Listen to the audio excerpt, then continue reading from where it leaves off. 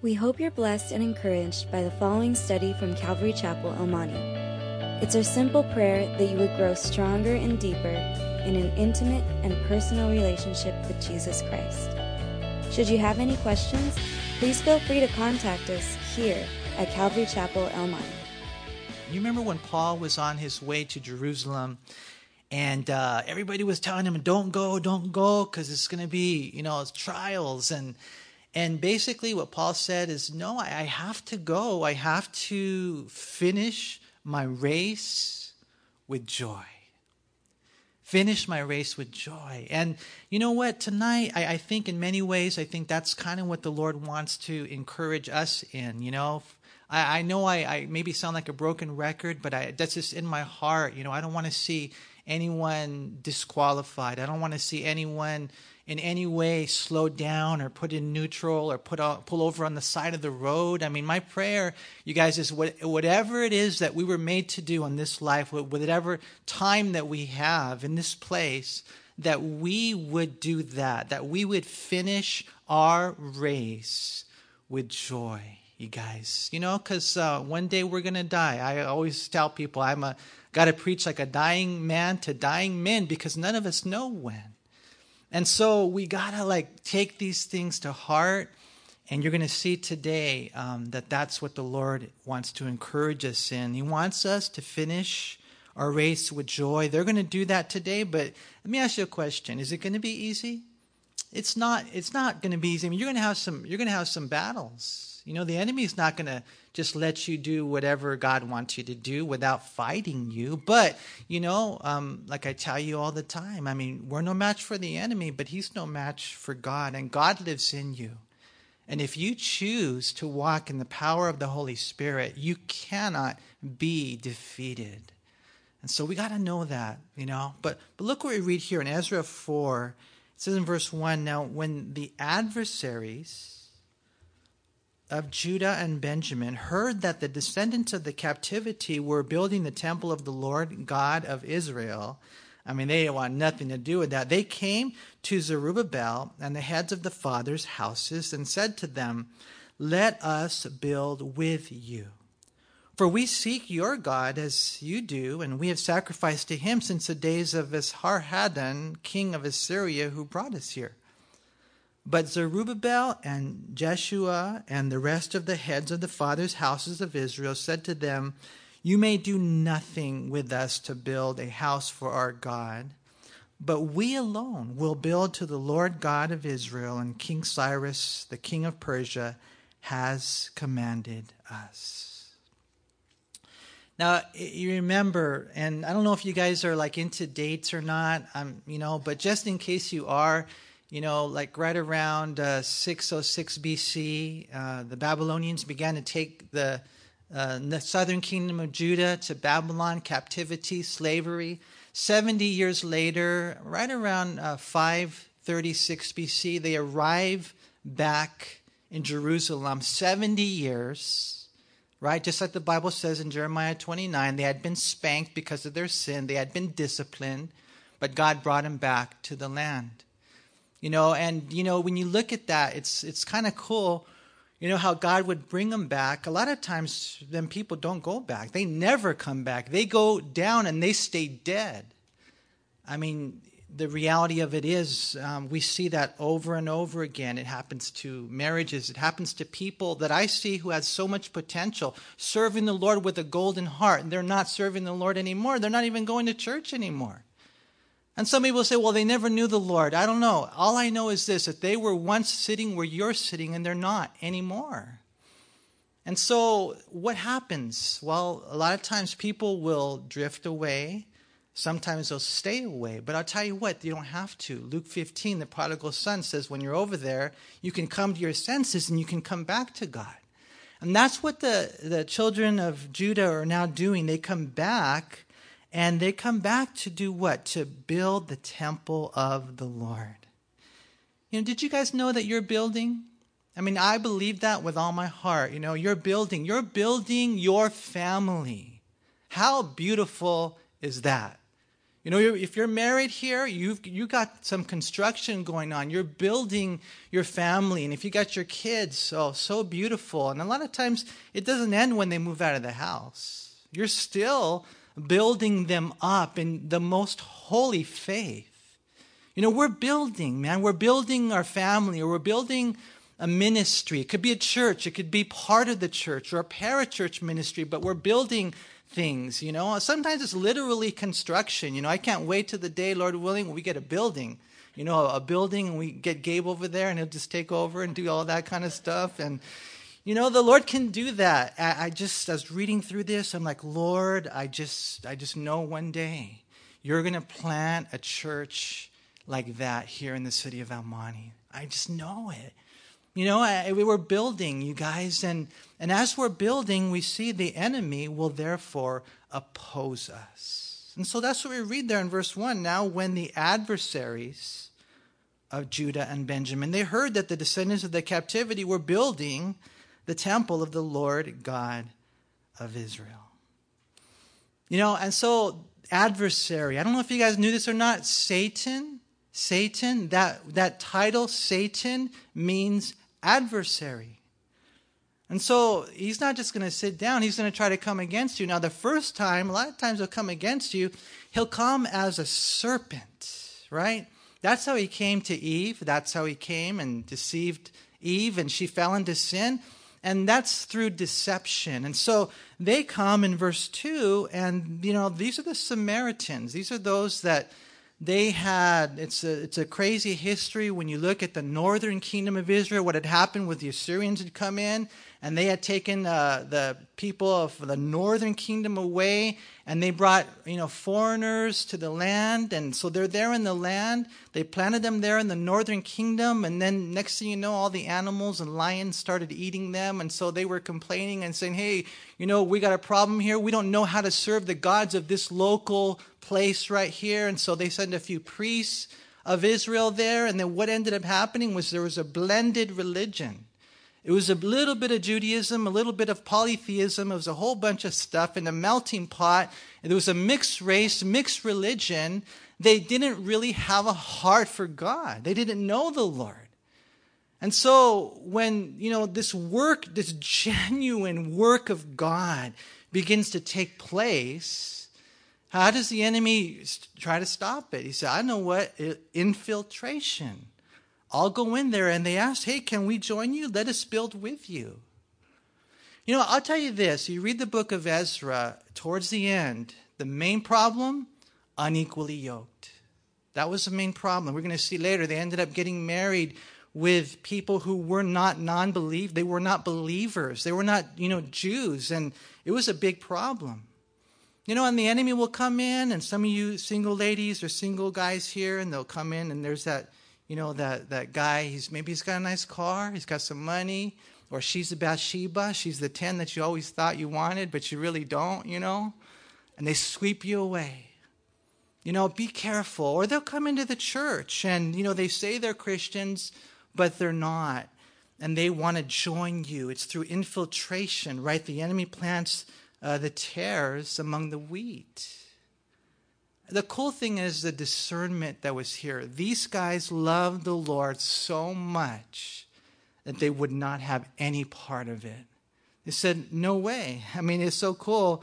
We read there in verse 3, Zerubbabel and Jeshua and the rest of the heads of the fathers' houses of Israel said to them, you may do nothing with us to build a house for our God, but we alone will build to the Lord God of Israel, as King Cyrus, the king of Persia, has commanded us. And so good job, right? So does the enemy go away and give up? Absolutely not. So if he doesn't succeed as a snake, he'll come back as a lion. The first one is through deception. That's why you have to have your spiritual antennas up. You have to have supernatural discernment. But if that doesn't work, then he's going to come with, after infiltration, intimidation. And this is big. Look what we read. It says in verse 4, then the people of the land tried to discourage the people of Judah. They troubled them in building and hired counselors against them to frustrate their purpose all the days of Cyrus, king of Persia, even until the reign of Darius, king of Persia. What did they try to do? They verse 4, they tried to discourage. Courage just means, I'm like a David. I'm bold. I'm not afraid of Goliath, right? To discourage is all the other guys sitting on the sideline, including Saul, right? And that's what ends up happening, I would probably say 90% of our failures to go and gain the land that the Lord has for us is because we are afraid. We are afraid of so many things. And we don't have to be afraid.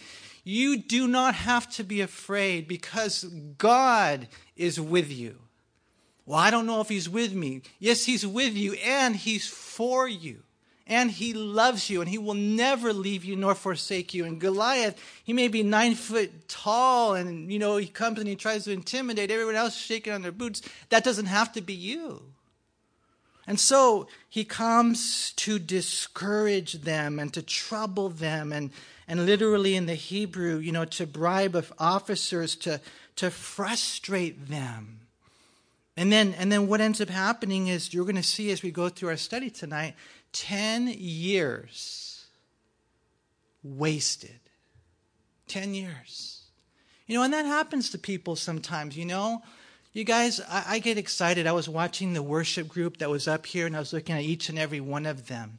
And I was thinking, wow, Lord, look at what you've done. Now, of course, they're all a work in progress, and they would probably all say, I'm messed up. I'm messed up too, But when you think of, the work that God has done in our lives, it's just amazing to me. And I think of the potential that they have to lead people into the throne room of worshiping God. There's nothing like that. All of us here, we all have gifts. We all have talents. We all have a place in the body of Christ, none greater than the other. But, you see the potential, but then as a pastor, I've been doing this for a long time.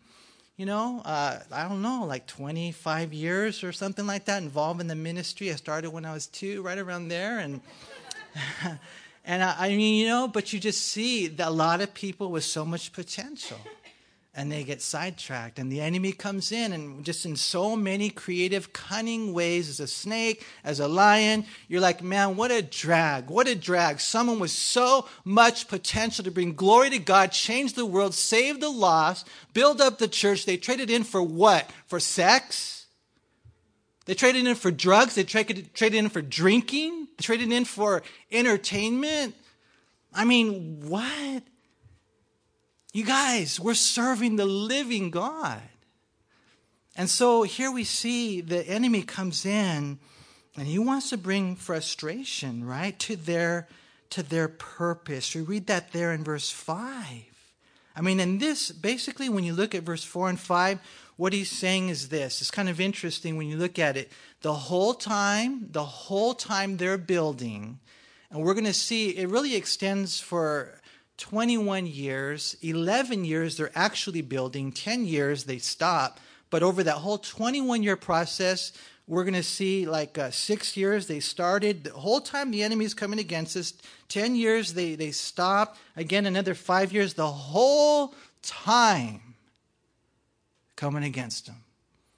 And you guys, so we're in a battle. We have to know that, right? In verse 6, all the way to verse 23, it's like a parenthetical section.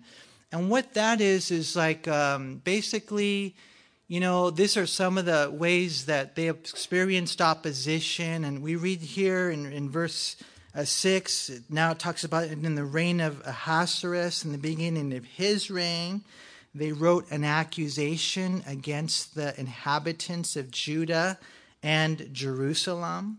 He's just giving another example of the way the enemy opposed them. You guys know what Satan means? Satan is adversary, so he comes against you. Do you know what the devil is?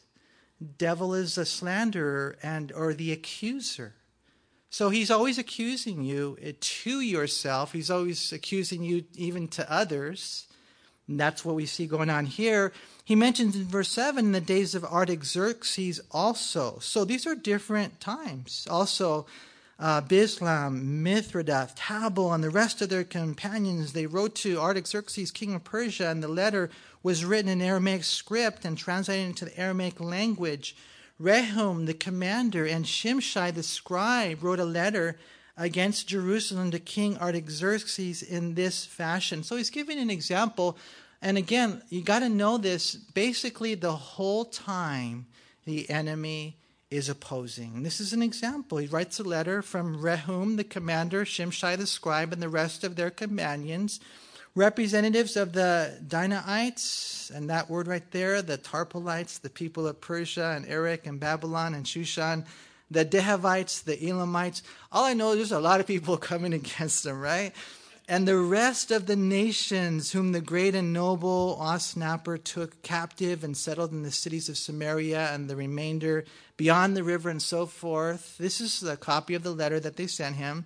To King Artaxerxes, from your servants, the men of the region beyond the river and so forth, let it be known to the king that the Jews who came up from you have come to us at Jerusalem and are building the rebellious and evil city and are finishing its walls and repairing the foundations. Question, is that true?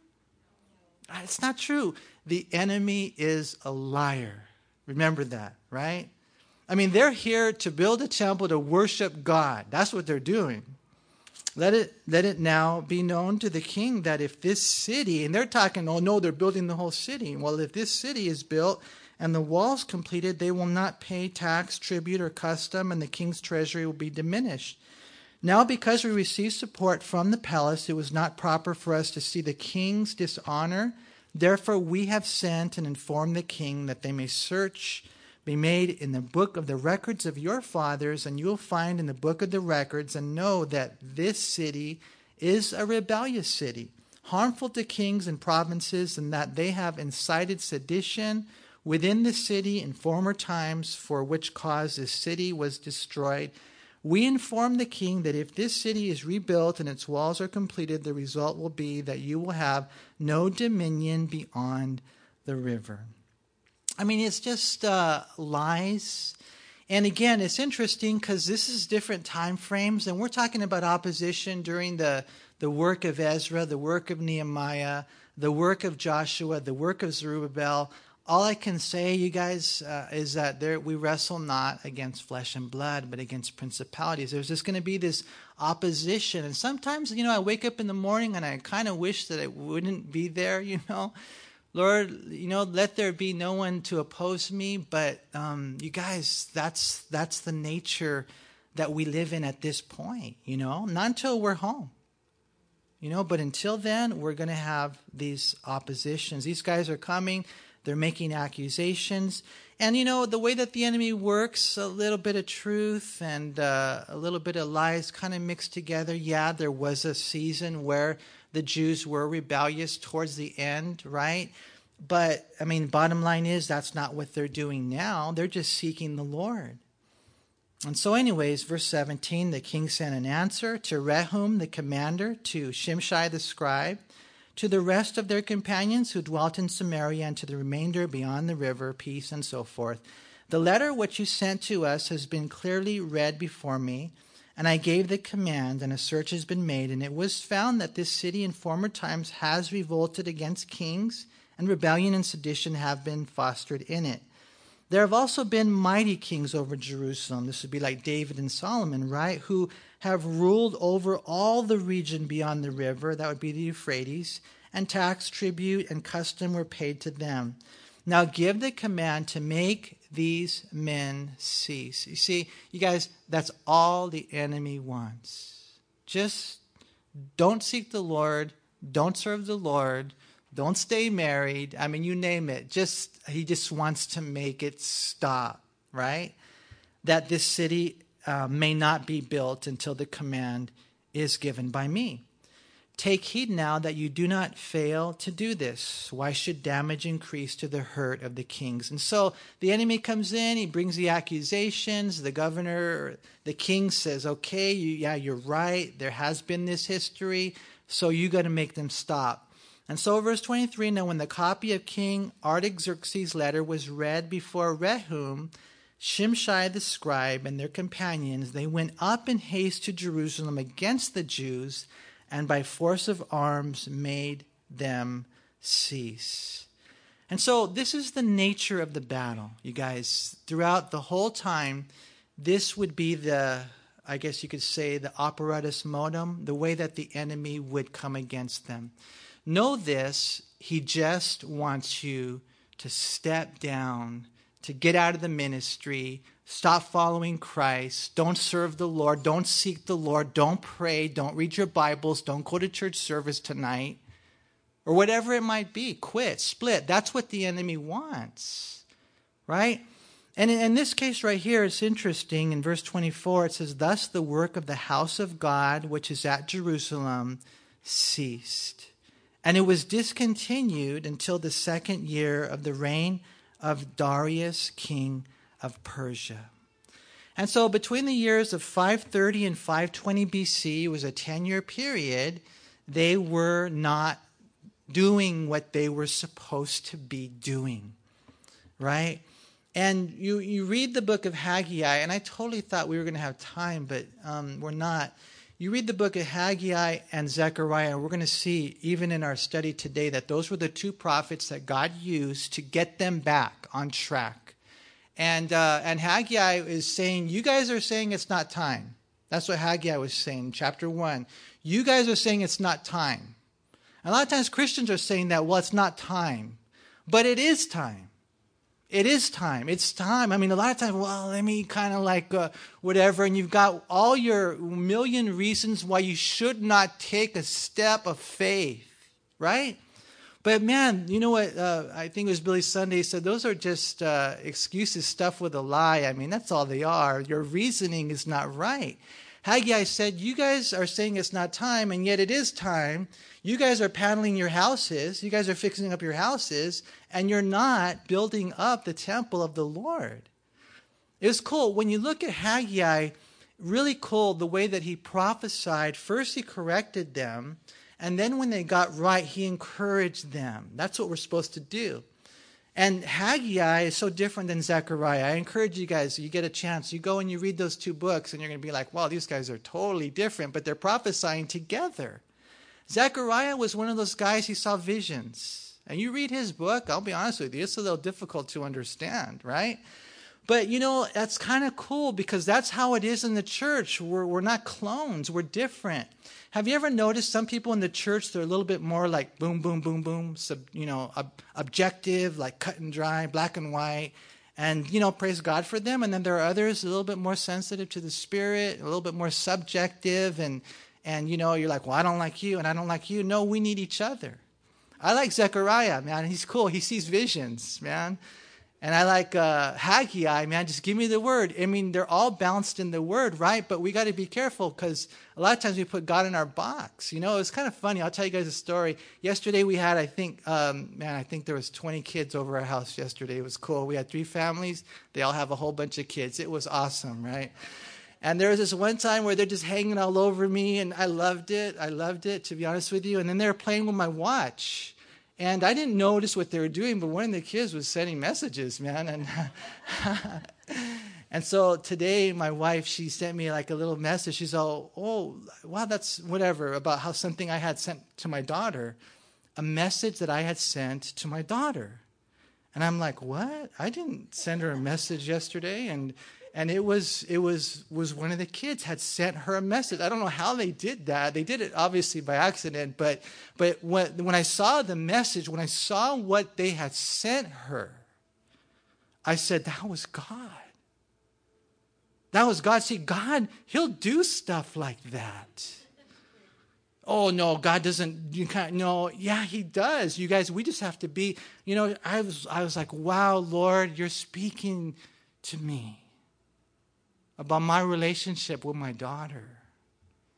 And, you listen, and you got Zechariah, the guy with all the visions and stuff, and you read chapter 3, and it's just beautiful because that was when Joshua was clothed in rags, and the devil came and he said, he can't serve you, he's not good enough. And that was when Jesus, he comes up, the high priest, and he just says, oh no, he's one of mine. Sometimes the devil will come to you and he'll say, you can't serve the Lord because, you don't got it all together. And, we try to. Don't get me wrong. I hate sin because I know what sin does to my Father's heart. And I know what sin does to my wife or my kids or the church or to me. I hate sin. I don't want to sin, but I do sometimes. But I know that I'm forgiven. And you got to go forward in the blood of Jesus Christ. That's what Zechariah said in chapter 3. And then in chapter 4, it's so cool. You guys remember that passage? We always quote it. It's not by might nor by power, but by my Spirit, says the Lord. They're saying this to these guys who are building the temple, who had taken 10 years off. And he's just saying it's by the Spirit of God that mountain will be moved with shouts of grace. Look what it says in chapter 5, verse 1. Then the prophet Haggai and Zechariah, those are the two guys I was talking about, the son of Iddo, prophets prophesied to the Jews who were in Judah and Jerusalem in the name of the God of Israel who was over them. How did they get back on track? They started getting into the Word. They started listening to the Lord, and God began to speak to them. It was the Lord, it was the prophets, right? And so Zerubbabel, the son of Shealtiel, and Jeshua, the son of Jehozadak, rose up. They responded and began to build the house of God, which is in Jerusalem. And the prophets of God were with them. I like this, helping them. Now, I don't know if they were doing the construction part or if they were just kind of continue to prophesy, but probably a little bit of both, But it's just so cool to see how God will take that word and encourage you. I would challenge you, be in your word. Be listening to Bible studies and soak it in, because that word of God is a living word. And it will that seed will find a place and you'll get stirred up. When you find yourself, sometimes we get complacent. We're taking time off. No, it's not time to take time off, man. And so, at the same time, as a result of this, Tatnai, the governor of the region beyond the river, and Shethar-Boznai and their companions came to them and spoke thus to them, who has commanded you to build the temple and finish this wall? Because if you notice, they just started doing it. They didn't get permission. They just got the calling from God. God said, it's time. And so they're like, where'd you guys, how'd that happen? Then accordingly, we told them. And I love what they said, especially you're going to see it in the letter. Then accordingly, we told them the names of the men who were constructing this building. Look at verse 5. But the eye of their God was upon the elders of the Jews, so that they could not make them cease till a report could go to Darius. I love that. I just love that. I'm telling you guys, man, when we get our eyes on the Lord and we realize that at the end of the day that his eyes are on us, that nothing, no one, the hosts of hell and the whole wide world cannot stop you and the work that God wants to do in you and through you. I love the cross-reference here. It's over in Psalm 33, verse 18. It says, behold, the eye of the Lord is on those who fear him, on those who hope in his mercy. And I love that passage right there, because when you cross-reference it with Haggai, that's exactly what happened. They started fearing the Lord, and they got up and started working the way they're supposed to work. And so, they couldn't stop them. And so it says, then a written answer was returned concerning this matter. And it said, this is a copy of the letter that Tatnai sent, the governor of the region beyond the river, and Shethar-Boznai and his companions, the Persians who were in the region beyond the river, to Darius the king. And they sent a letter to him in which was written thus: To Darius the king, all peace. Let it be known to the king that we went in the province of Judea to the temple of the great God which is being built. See how it says heavy stones? It really literally means rolling stones. It's kind of cool. Because the stones are so big that what they would have to do, and we learned this when we were in Israel, is they put them on logs and they had to roll them there. So these are huge stones. Some of them, we saw some 31 feet. I mean, just huge. Tons, man. Crazy. So we know this temple is being built, timber is being laid in the walls, and I love this. I love this. Look, it says, and this work goes on diligently and prospers in their hands. Isn't that cool? I mean, wouldn't that be cool if the enemy said that about us and the work that we're doing? See, the work they're doing, it's diligent and it's prospering. I mean, to me, that's so cool. So then we asked their elders and spoke to them, who commanded you to build this temple and to finish these walls? We also asked them their names to inform you that we might write the names of the men who were chief among them. And thus they returned us an answer, saying, I love this, we are the servants of the God of heaven and earth. And we are rebuilding the temple that was built many years ago, which a great king of Israel built and completed. Notice they didn't say it was Cyrus. Oh yeah, Cyrus told us, back in 538 BC, and then we got here at 536 BC, it was Cyrus. No, they said it was God. God is the one. We're his servants. He's the God of heaven and earth, not just the God of this, location. Because in those days, that's what they thought. Gods of different sections of planet Earth. No, he's the God of heaven and earth. We're his servants. And we're here to rebuild the temple, right? And I love it. In verse 12, it says, but because our fathers provoked the God of heaven to wrath, he gave them into the hand of Nebuchadnezzar, king of Babylon, the Chaldean, who destroyed this temple and carried the people away to Babylon. They're totally in tune with everything that God is doing. They know about the discipline that they've experienced. I mean, they're there. They're just so healthy in their relationship with God. They're telling the whole thing. He says in verse 3, however, in the first year of Cyrus, king of Babylon, King Cyrus issued a decree to build this house of God. So now he brings in the government. Also, the gold and silver articles of the house of God, which Nebuchadnezzar had taken from the temple that was in Jerusalem and carried into the temple of Babylon, those King Cyrus took from the temple of Babylon, and they were given to one named Sheshbazzar, whom he had made governor. Now it's probably Zerubbabel as well. So he said to him, take these articles, go, carry them to the temple site that is in Jerusalem, and let the house of God be rebuilt on its former site. Then the same Sheshbazzar came, laid the foundation of the house of God, which is in Jerusalem. But from that time even until now, it has been under construction, and it is not finished. Now, therefore, if it seems good to the king, let a search be made in the king's treasure house, which is there in Babylon, whether it is so that a decree was issued by King Cyrus to build this house of God at Jerusalem, and let the king send us his pleasure concerning this matter. See, we can't stop there, because right in the middle of it, we got to finish this part. And so, verse 1, King Darius issued a decree, and a search was made in the archives where the treasures were stored in Babylon. And at Achmetha, this is 300 miles away, in the palace that is in the province of Media, a scroll was found. Praise God. And in it a record was written thus. In the first year of King Cyrus issued a decree concerning the house of God at Jerusalem. Let the house be rebuilt, the place where they offered sacrifices, and let the foundations of it be firmly laid. Its height 60 cubits. I mean, that's 90 feet. Its width 60 cubits, with 3 rows of heavy stones and 1 row of new timber. And let the expenses be paid from the king's treasury.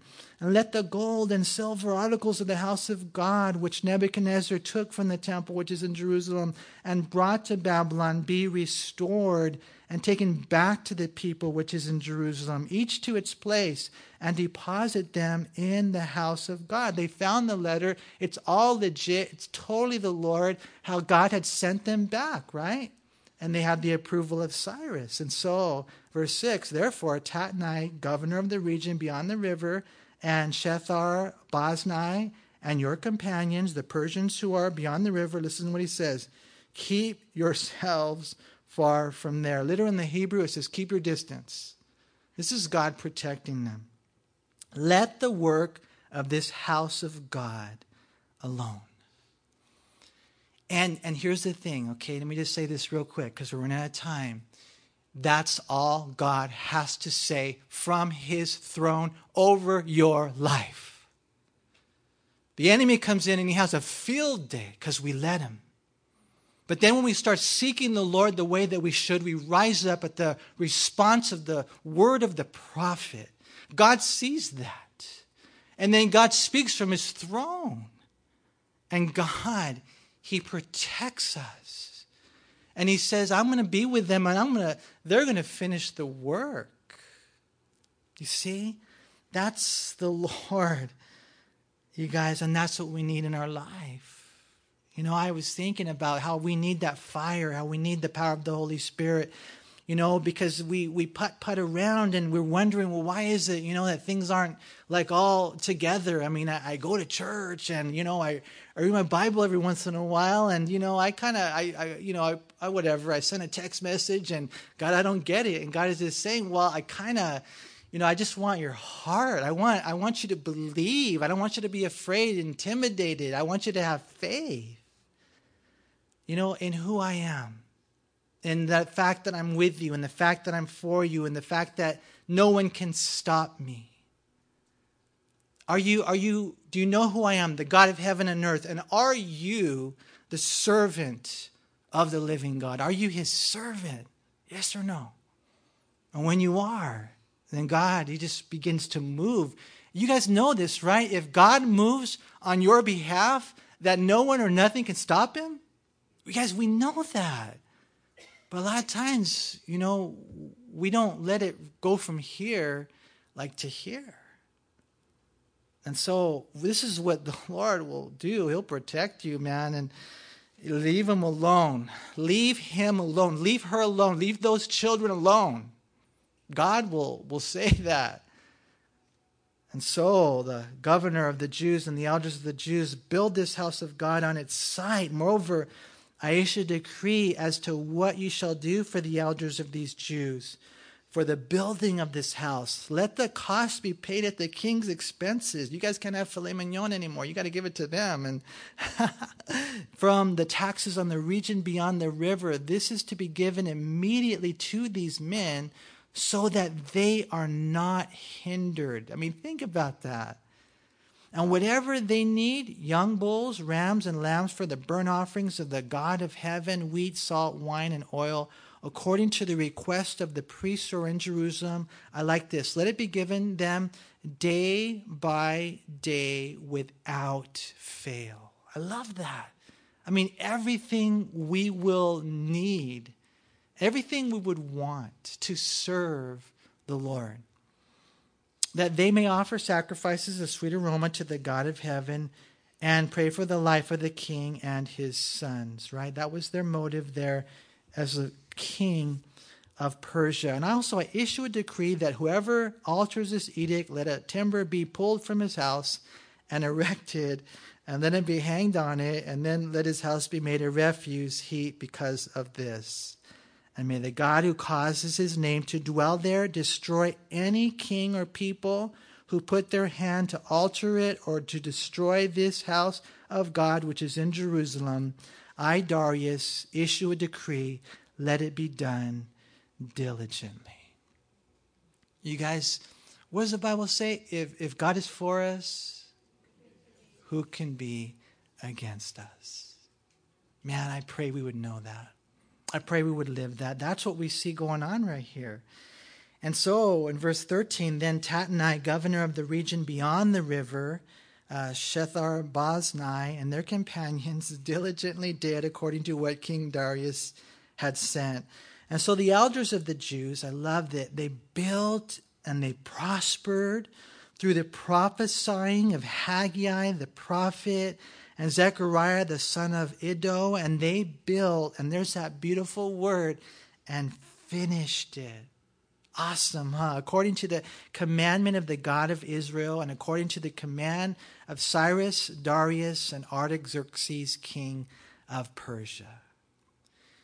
You know, I don't know how much time we have left, you guys. One day we might be there. Maybe we'll, I don't know, go get in a hospital bed. Hopefully, we get raptured. That would be really cool, but you never know, man. Down the road, 10 years, 5 years, I don't know, 3 years, 30 years, I'm not sure. But one day you're there and you're looking at death and you're going to cross over to the other side. Will you have a whole bunch of woulda, coulda, shouldas? Will you have a whole bunch of regrets because you never really surrendered to the Lord? You never really believed. Like we see these guys did right here. After they responded from the prophesying of Haggai and Zechariah, they didn't let anything stop them. And that's the way we should be. Because at the end, you want to be able to say, like Paul, I finished the work. Like Jesus, it is finished. Whatever it is that he gave us to do. And so the temple was finished. We read in verse 15, on the 3rd day of the month of Adar, which was in the 6th year of the reign of King Darius. And then the children of Israel, the priests and the Levites, and the rest of the descendants of the captivity, they celebrated the dedication of this house of God with joy. And you're going to see the word joy a lot now from this point forward. And they offered sacrifices of the dedication of this house of God, 100 bulls, 200 rams, 400 lambs, and as a sin offering for all Israel, 12 male goats, according to the number of the tribes of Israel. Even though 3 tribes had gone back, only 3, all 12 were included in the sacrifices. It's so beautiful, the unity that's represented here. And they assigned the priests to their divisions and the Levites to their divisions over the service of God in Jerusalem, as it is written in the book of Moses. And the descendants of the captivity kept the Passover on the 14th day of the first month, for the priests and the Levites had purified themselves. All of them were ritually clean, and they slaughtered the Passover lambs for all the descendants of the captivity, for their brethren, the priests, and for themselves. Then the children of Israel had returned from their captivity, ate together with all who had separated themselves from the filth of the nations of the land, in order to do what? In order to seek the Lord God of Israel. And I was reading about this, and the Bible says in Hebrews that Jesus was, he was separate from sinners. I have to get you guys that reference. But it also says in the book of Matthew that he was friends of tax collectors and sinners. And because we talked about that on Sunday, how he ate with them. How is that possible? Well, it's okay to be in the world, but not of the world. See? And that's what these guys were doing right here. We have to be so careful that we don't, it's okay to get the boat in the water, but not the water in the boat. Right? And so these guys, I love the lost. I love the sinners, but I love the Lord. And when they had that in their heart, that element of separation from that, then it's so cool what God did. And so what ends up happening in verse 22, and they kept the feast of unleavened bread 7 days with what? With joy. For the Lord made them joyful and turned the heart of the king of Assyria toward them to strengthen their hands in the work of the house of God, the God of Israel. Just that joy, man. I mean, imagine, finishing the work. And for us, I don't know for sure. Maybe it's a little picture of heaven here. I'm not sure. But, let's just say no matter what, being there, it's going to be pretty cool, right? Being in heaven. But imagine if we come to that place of absolute surrender and with faith, like David. David, there's this little 16-year-old young guy, man, 16 years old. And he's not probably big, he's a good-looking little guy, red hair. He's got some nice-looking eyes. There's 9-foot Goliath. Everyone else is shaking in their boots. But what does David do? He's, oh man, I could take this guy. I can take this. How do you know, David? Because I've done it before. I was over there watching the sheep, and I killed a bear. I killed a lion. And God has shown his faithfulness. The reason he showed his faithfulness there on the sidelines is because he knew the day would come when it would be real, when it would make a huge difference. And you guys, that's all of us. Imagine if everybody here became a David. Imagine that. You know, or it's a female version of that name. I'm not sure. I used to know a girl named Davidina, but I don't know how that works. But anyways, all the guys and the gals right here, man. Imagine what God would do, you see. And that's what we need, you guys. We need to have that heart. This is not just for information. You know, this is for transformation. This is not just a history lesson on look what God did then. This is an inspiration for what God can do now. And not just for him or them or that person, but for you guys, for us. Because when God works and you enter into that, and the Lord has been speaking to me so much about prayer and praying with my wife and praying with my kids and just praying, for people and things. Whatever it is he'll lay on your heart, you follow through with that. And as you do, you watch what God will do. We hope you were encouraged by this study. If you have any questions, please call us at Calvary Chapel El Monte at area code 626-454-3414. Remember that Jesus loves you.